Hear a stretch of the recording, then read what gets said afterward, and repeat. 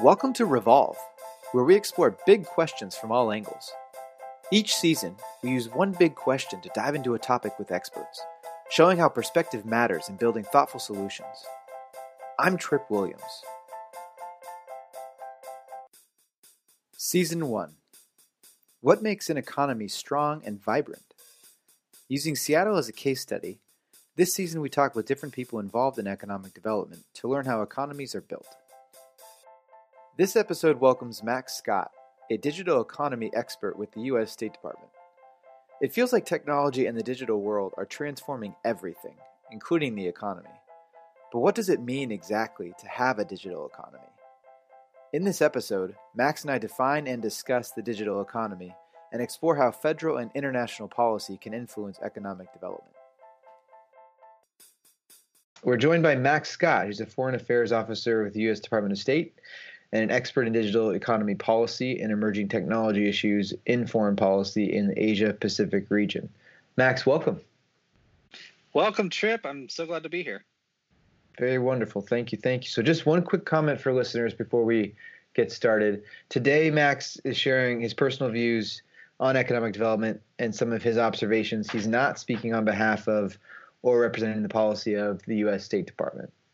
Okay? All right, great. Max, let's jump right in. So we're really going to be diving into some economic development concepts. I think it's helpful to start, first of all, with some definitions. So economic development as a concept or a topic means a lot of things to a lot of different people. So what does economic development mean to you and the communities that you work with? That's a great question. And you're right in pointing out that economic development can mean so many different things. There's definitions within the OECD. There's definitions in the UN.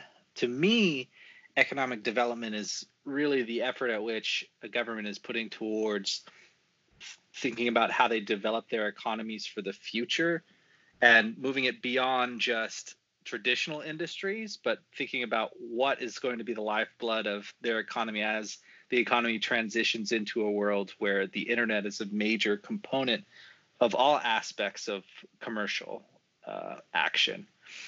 So when I think about economic development, I think a lot about the work that governments are doing to regulate and encourage things like the further development of artificial intelligence, for example, or the further development of digital skills or cyber capacity building that happens within a country. And these efforts and how they work to prepare countries for the future. Wonderful. And I'm curious, so having seen, the breadth of things that you've seen in your current role and past roles too, what have you noticed makes a particular economic development project successful? Or what are some of the components that makes one successful? I think especially if you're exploring the field of technology and development of new industries like artificial intelligence or blockchain, what have you. One of the key challenges that governments have is they run into this pitfall where they, in their effort to mandate and create opportunities for their citizens, they neglect to include all aspects of society. You can only create a project that is successful as a government. It's only going to be as successful as to the extent at which you're inclusive of all aspects of society. So in a lot of countries, we see challenges where governments will initiate a new law, for example, that they think is going to encourage additional investment in the tech sector in their country. But they'll do things where they will, for example, mandate data centers to be located within their country instead of being connected to the wider global system of data centers that we know and love today. And that actually, rather than create an opportunity because they're forcing, the development of a new space to store technology, they're actually hindering that because they're making themselves more isolated from the rest of the global community. And the flip side of that is in countries where development projects are more successful, especially as it relates to technology, it's where they have an ongoing conversation with not only their local industry, but the global technology community and all different aspects of society, including nonprofits and civil society who have a lot of stake in terms of ensuring people have their rights are protected online and other issues. And when governments tend to do that, they tend to make decisions that enable their economies to flourish as they develop the regulations to stimulate them. Sure. As we get further into, I might try to circle back and see if you can even offer some examples of regions or countries that you're seeing do it especially well. I think that could be helpful for listeners to hear. But before we go further there, as you just described, you're working in a lot of different contexts with a lot of different cultures and a lot of different ways that some of these challenges and opportunities are being approached. And I'm curious, in particular, the different models that you might be seeing. So you just helped us understand some traits that that projects usually share, and that includes bringing in multiple voices, et cetera. Are there different sort of frameworks or models, beyond that common foundation that you see different areas deploying, and ones that make you more excited or than others? Yeah, and what I would add is it's also very difficult to mandate innovation. You can tell someone to be creative, or you can create a law that says we're going to have, for example, we're going to create a tax incentive that allows small to medium tech companies to be located and get a tax break within a certain geographic zone within a country. Those types of laws happen all the time because every country wants to have their own version of Silicon Valley. But you can't mandate creativity. It's very difficult to, even from a government perspective, to push and somehow generate innovation. The way the U.S. was successful in doing that is by allowing innovators and creatives to have the opportunity without regulation to think about the future and to create ideas and create niches within a market where they can be successful. Now we're seeing, as technology has grown and it's become more of had an increasing impact in our lives, we're seeing the need for regulation and the needs for a changing dynamic in the way that tech companies are regulated. But it's always been important that the market have opportunities to respond and people have the room that they need to innovate. And in terms of models for governing economic development in the digital economy, there's actually two distinct models. And one is similar to what I said, which is the U.S. government model, or the American or Western style model of technology development, which is really a free market, pro-business model that is one in which tech companies and governments stay out of each other's way, and tech companies are allowed to explore innovation in a very free and open environment. And they also have a lot of say in the development of regulation. And a lot of regulation that is developed in Western economies or very successful economies that have strong digital component to their growth, it's because whenever they announce a new law or they have a conversation about how they're going to regulate, they involve the community, and they reach out through business associations and through civil society, and they engage professors and academics to ensure that regulation isn't getting in the way of innovation. Now, the flip side of that sort of model is the more authoritarian approach, which is promoted by many governments around the world, that is the government should have, be the chief regulator for how technology should be developed and how an economy should grow. And a good example of that is the Russian cyber park, where earlier I was talking a little bit about how governments want to create their own Silicon Valley. Well, at one point, Russia had a similar idea, and they mandated the creation of their own Silicon Valley, essentially. It's called the Russian cyber park. And it never came to fruition because it was, again, it's very difficult to mandate innovation and to push creativity, to have the government kind of constraining you at the same time and to tell you exactly what you're going to build. But that's the other model. And that model comes out of fear of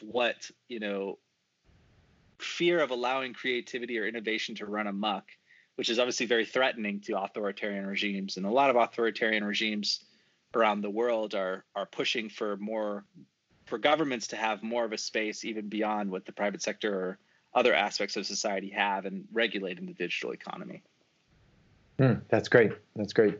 I haven't heard of the cyberpark before, but I have a new Google search as soon as we Fascinating. So before we move on, the last question I have on this specific just economic development writ large. So what is it that people aren't thinking about when it comes to beyond what we've mentioned? But what aren't people thinking about when it comes to economic development? What's being left out? Yeah, that's a fantastic question. I think, when people think about economic development, and particularly as it relates to technology and some of the issues that I work on, they're looking for a quick fix now, and they're thinking more in terms of, if you're a government, you're always thinking, well, what can I do to really, I know that the internet is the future. I know that that e-commerce and the digital economy, that's where there's so much money to be made, and I can offer so much to my citizens.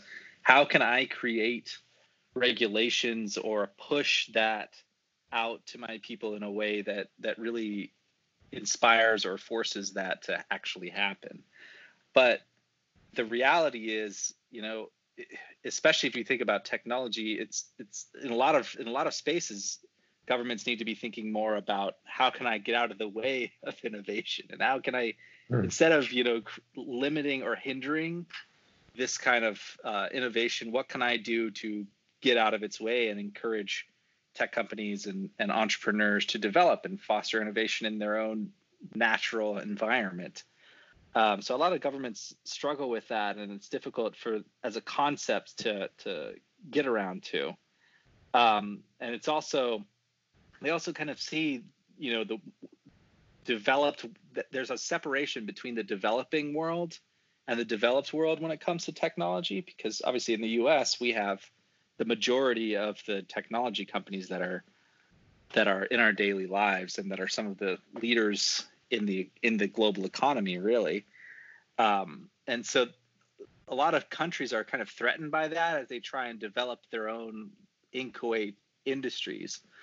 But they really need to be considering that many of these, the internet is a global phenomenon, and these companies are also very global in and of themselves. And there's a whole ecosystem around tech companies that creates and spurs and develops innovation. A lot of these tech companies have spun off accelerators and startups, and they've created an ecosystem in and of themselves. And so I think governments and communities should always be open-minded to, if you're thinking about developing your tech sector, how you can be more inclusive and how you can join the global community to spur innovation. And it's a very important aspect of how you grow your economy, especially if you think about new spaces. Sure. Hey, that's wonderful. It's a good place for us to pivot. You mentioned something earlier, a term that we've spoken about, and I know you've been diving pretty deeply in, the digital economy, right? So, I am hearing that, others I'm sure are hearing that with increasing frequency. And can you just describe for us what that means, and what you're doing to shape it? Yeah, I'm happy to talk about that. So, in the last 20 to 30 years, we've really seen the acceleration of a long-held trend, that is the movement away from physical interactions that happen in the commercial space towards convenience that occurs leveraging the internet or a digital space. And this trend has happened more slowly than in other countries. In the US, because in the US, we've been able to benefit from the internet starting here, and we've been able to develop our economy around it, and we've had some hits and some misses in terms of regulation. We've learned a lot over the years as we've developed our own digital economy. But overseas, and particularly in developing countries in Southeast Asia, things are moving a lot more quickly than they are in the rest of the developed world. if you think about Vietnam and Indonesia, for example, these are countries that have some of the fastest growing rates of connectivity. And they look very different from the US. They have an extremely young populations. They have extremely high penetration of, new forms of communication like WhatsApp and Skype and Facebook, which are very, very popular. And they have grown from traditional agrarian or manufacturing based economies and societies towards really being the battleground marketplace for new technology. And so when I talk about the digital economy, and when we were talking about digital economy, it's really more about the transition away from old modes of thinking about economic development, and more towards thinking about the vast way of field of change that's occurring in the global economy right now, particularly in some of these newer and developing countries where the digital economy is really spurring growth in ways that brick and mortar or traditional commerce is not transitioning.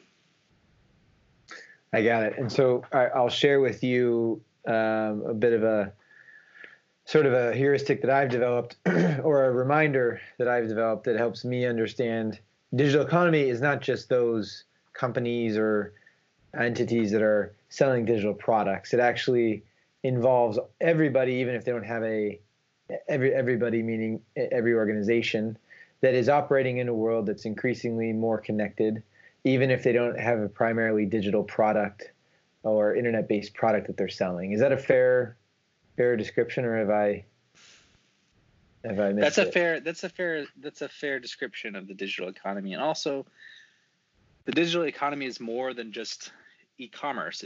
It's really, if you think about some of the challenges in regulation and policy that we have as it relates to the internet, there's a global conversation right now about privacy and how privacy should be regulated especially in a country that has free speech. And how do you regulate for privacy when you have challenges like election interference, for example? The digital economy really involves a whole wide range of issues. And you think about workforce development and artificial intelligence. And I would agree that it's more than thinking about just e-commerce. It's really a transformative catalyst for societies. That's wonderful. And you mentioned earlier too, Max, the reality of the physical technology itself, right, impacting how this digital economy is growing. And so you offered the example of sort of data provenance and where data might be stored and or generated. Can you tell us a little bit more about what you're seeing when it comes to the actual physical location of things and the physical technology infrastructure, how that's helping shape or how it's influencing the digital economy? Yeah, so the one benefit and one thing that's incredibly unique about the internet is that, it's not really owned by one person, and it's not really confined to one geographic location. I can easily, from my computer right now, access a Malaysian website, or I can access an Australian website. I can talk to my friends in the UK, or I can talk to my friends in Singapore. It's very easy to connect, but it's also very easy to take that for granted. The framework and the backbone for why that actually happens is because we have a vast network that's globally connected of servers and undersea cables and satellite connectivity that enables this technology to work. And this technology, because it's so inclusive of all aspects in every corner of the world, it really allows for more innovation, and captures voices that would otherwise not have been heard. Maybe 40 years ago, it would be very difficult for me to stay in touch with my friends in Asia or elsewhere. So that being said, it's very important then that we are enabling and allowing, this type of network and the actual infrastructure, including the servers and soft switches and cables to have the levels of connectivity that is needed to maintain such a network.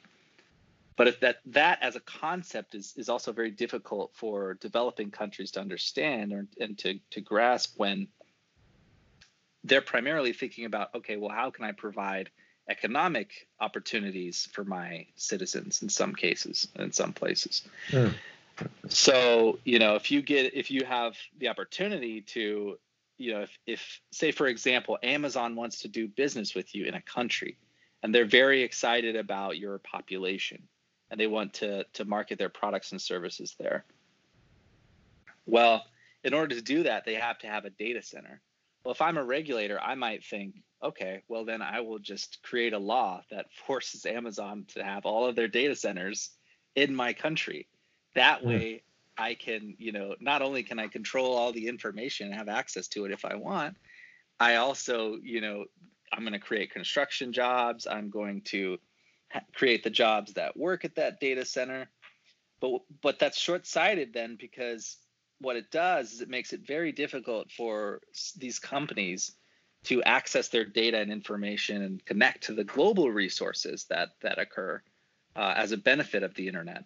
And so so ensuring that there are free flows of data across borders and that the internet, that governments don't impose physical borders to data being able to have global ubiquity is incredibly important. And it's a key aspect of my work and some of the things that I'm passionate about. You just mentioned, I'd love to pick up on, a comment you made in that last thought you shared. You started by saying that the internet is unique in such an interesting entity that's developed, and it's particularly interesting in the sense that it's not owned, right, or directed by any one government or company.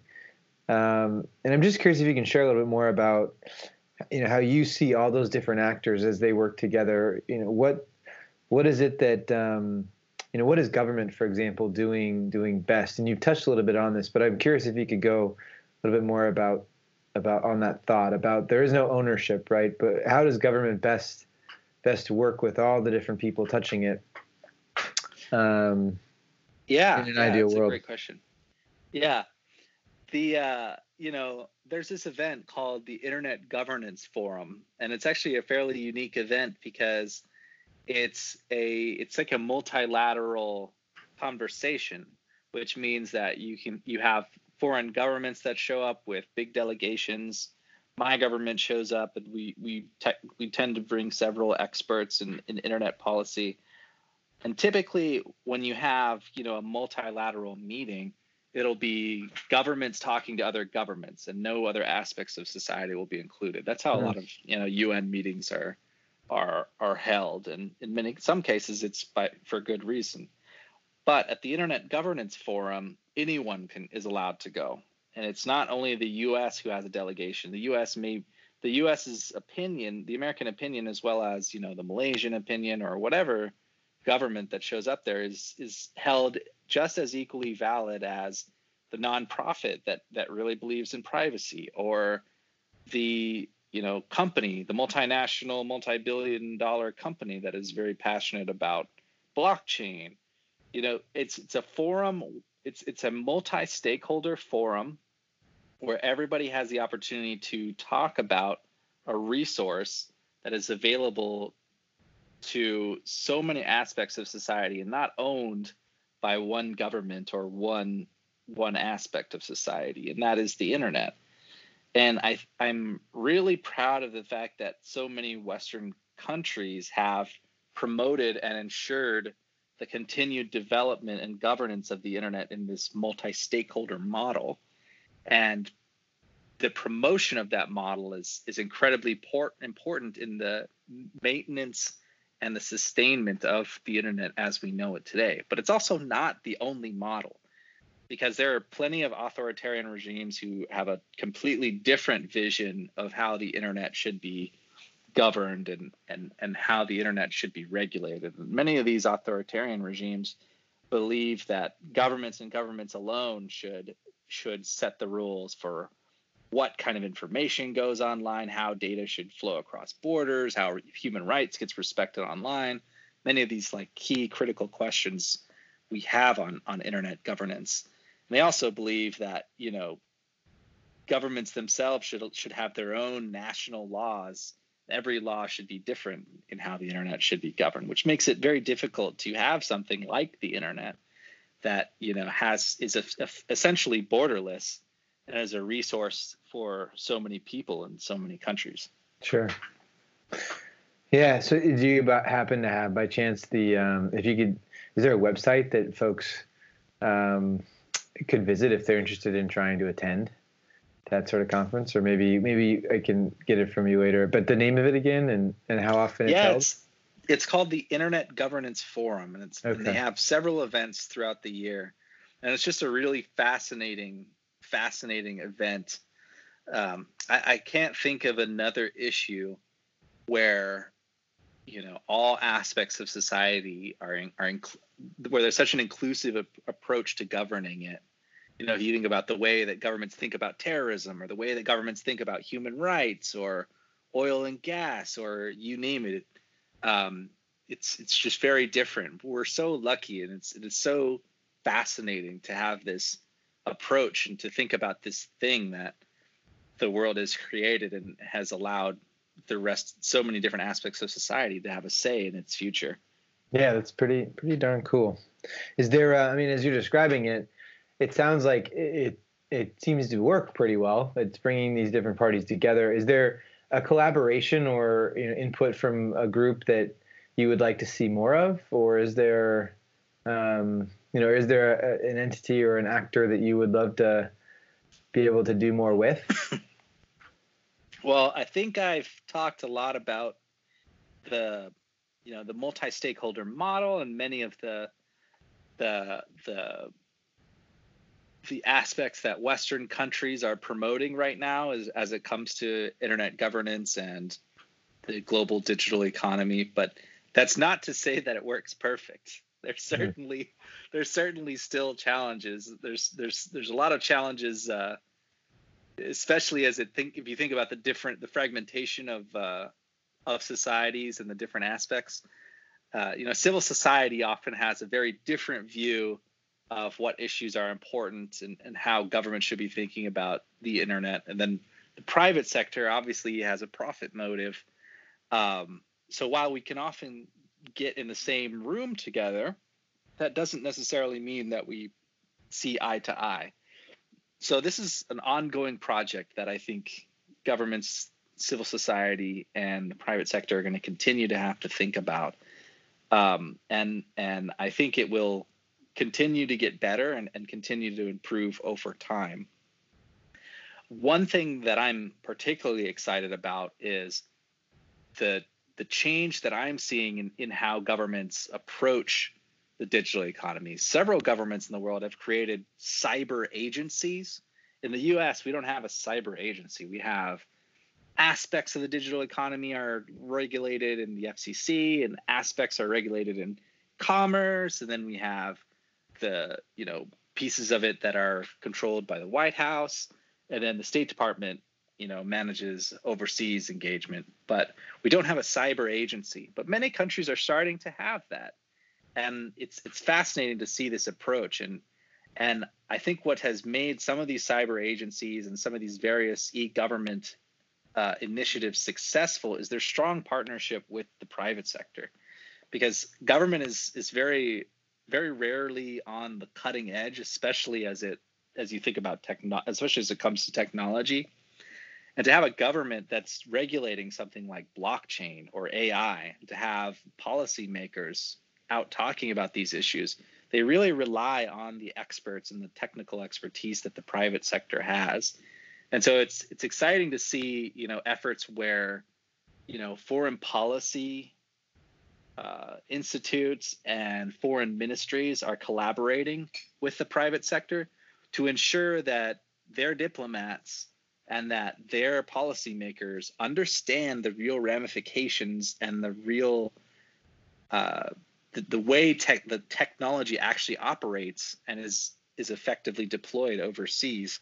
And that comes from a good collaboration with the private sector. So I love to see those kinds of partnerships, and I hope there'll be more of those in the future because I think they're necessary. That's helpful. Yeah, that's helpful. Thank you. So we're going to end with a with a bit of a fun question for you, Max.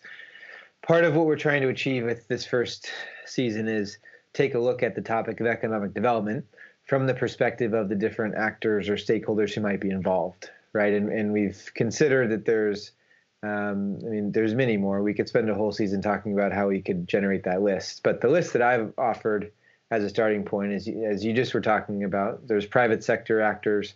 There's going to be actors from, as you know very well, from a federal government or national government perspective. There's going to be actors at a local government perspective.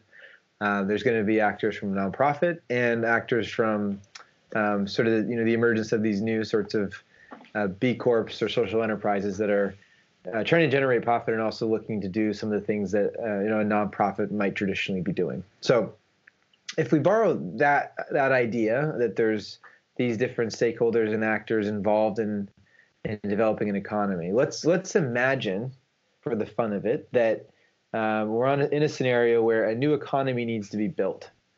And I'm curious if you were offered the chance to step into the shoes of one of those different actors or stakeholders, knowing what you know, both from your current experience and from past experiences, which of those actors would you ideally like to be, and what would be one of the first things you would do as you look to build a vibrant, thriving economy?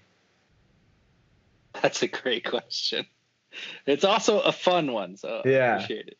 Sure. Well, yeah. Good. Yeah. I was at this event the other day, and we were talking about 5G technology, which is the next generation of mobile networks.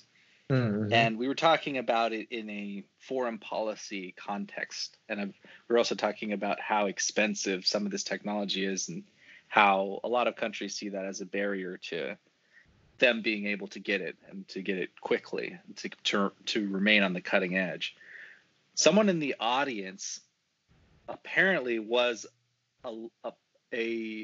was one of the people who determines the budget for a local municipality in the U.S. to procure a 5G network in Virginia, where I live. And it was really fascinating hearing their perspective, because they were talking about how, the conversation they're having with their local community is very different than, the conversation you would have with the global community, but no less important.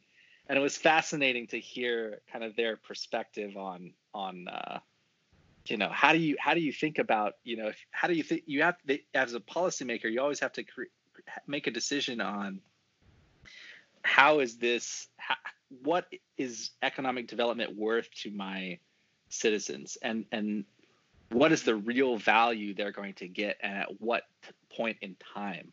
So it's a very challenging conversation to have, and it varies depending on the kind of community that you work with. Anyway, it was fascinating to hear that perspective, and for me, it really kind of highlighted the importance of, if you have the opportunity to be early and to have a long-term vision towards something, it's much better than to be, a community where, something new has come out and I have limited funds and I don't really understand this technology, but I know it's good for my community and for economic development.